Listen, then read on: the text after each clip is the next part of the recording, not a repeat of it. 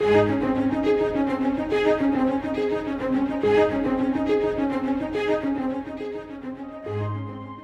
live in a very mobile world. Everyone is in a hurry to get somewhere. Throughout Scripture, God often taught people the greatest lessons along the journey. Today, we continue with Scott Pauley, our study through the great journeys of the Bible. Our prayer is that you will rediscover the adventure of walking with God.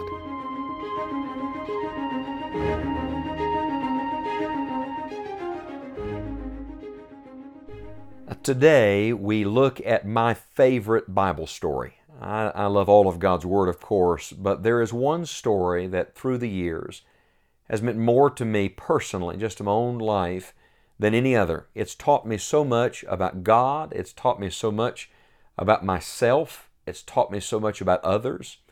I go back to it again and again. It's like a deep well or a deep, rich mine, and you never exhaust it.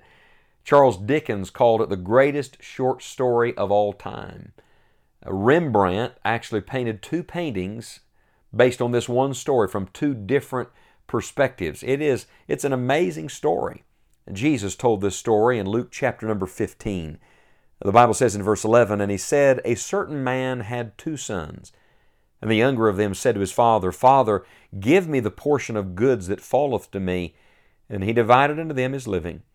And not many days after, the younger son gathered all together, and took his journey into a far country, and there wasted his substance with riotous living. And when he had spent all, there arose a mighty famine in that land, and he began to be in want. And he went and joined himself to a citizen of that country, and he sent him into his fields to feed swine. And he would fain have filled his belly with the husk that the swine did eat, and no man gave unto him. And when he came to himself, he said, How many hired servants of my father's have bread enough and to spare, and I perish with hunger? I will arise and go to my father, and will say unto him, Father, I have sinned against heaven and before thee, and am no more worthy to be called thy son. Make me as one of thy hired servants. Now, this is only half of the story. This is the first part. I must come back to the second part the next time we study, so I hope you'll stay with us and join us again. There's just too much to cover in one time. But notice the first journey that this son makes. It is a journey into the far country. Someone has said that in this famous story, commonly referred to as the prodigal son, there are stages in his journey. First, he's sick of home. Then he's homesick. And then he's home. I think that's exactly right. Isn't that like so many of our lives? We get sick of things, and we get disgruntled, and we begin to grumble and groan and complain against God, and soon we're leaving where we ought to be. We're moving away from God. Now, to be sure, Luke 15 is a parable directed at the lost. It's a parable for lost people. There's a story here of a lost sheep and a lost coin, and this is a lost son.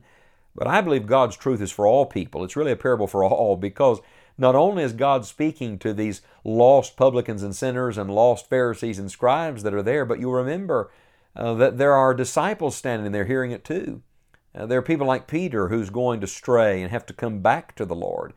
There are many of us who, though we are children of God through faith in the Lord Jesus Christ, from time to time we get prodigal hearts.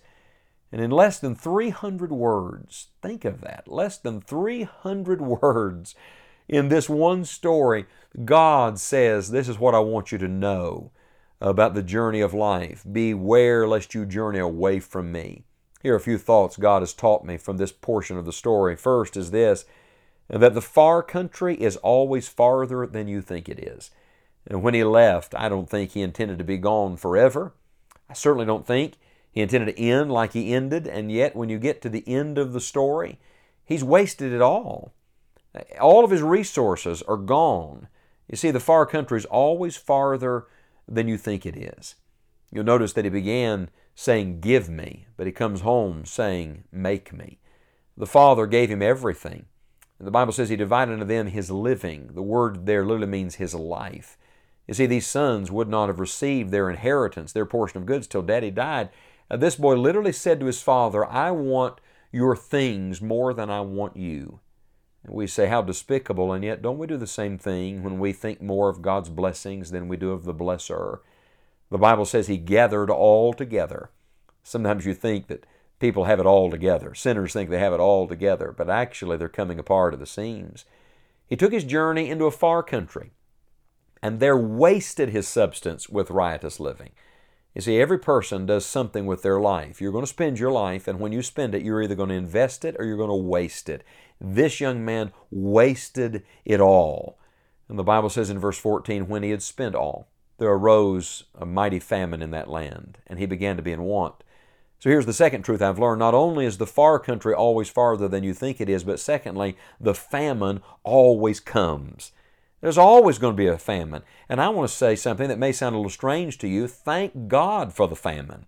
If it wasn't for the famine, we would never realize how much we need the Lord, how good God is. See, the goodness of God leadeth thee to repentance. He started thinking about how wonderful it was back at the Father's house and all he had given up, all he had walked away from. Now, sometimes the Lord will let you hit bottom to remember what truly matters in life. And so there's a third great truth.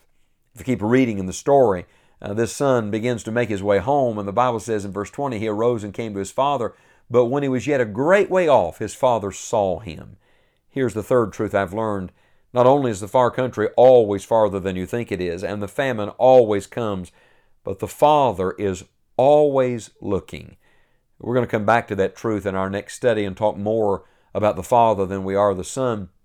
But I want to just tell you today that no matter how far you think you've traveled from God, God has His eye on you. You remember when Peter cursed and swore and said he didn't know the man? At that moment, he looked up and Jesus was looking at him. Friend, God has His eye on you today. And you might think that the trip back from the far country is a long journey, but I think what you're going to find when you turn around, the Lord has trailed you. Surely goodness and mercy shall follow me all the days of my life. The Lord is hot on your heels. He's after you. The Father is always looking. And then let me leave you with this thought today. Not only is the far country always farther than you think it is, and the famine always comes, and the Father's always looking, but the fatted calf is always better than the husk that the swine did eat. You'll remember he was so hungry in the far country, he'd spent it all and he's feeding pigs, and he's eating the husks. That's pretty bad. He's eating the shell. Isn't that just like what the devil offers? No substance at all. He just leaves you with the shell. He leaves you with nothing.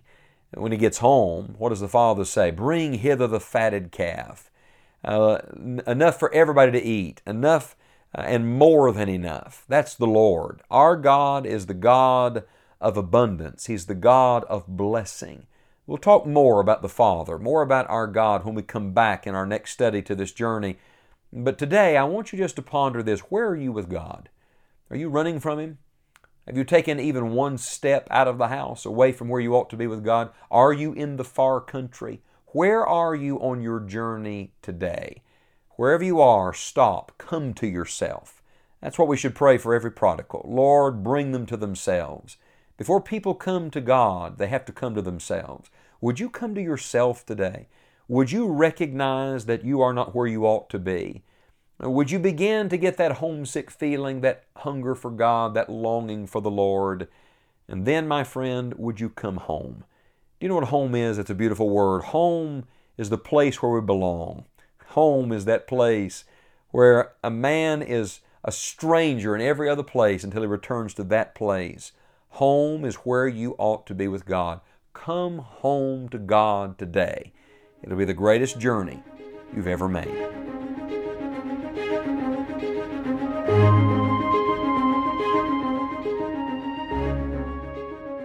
Thank you for joining us today for this time in God's Word.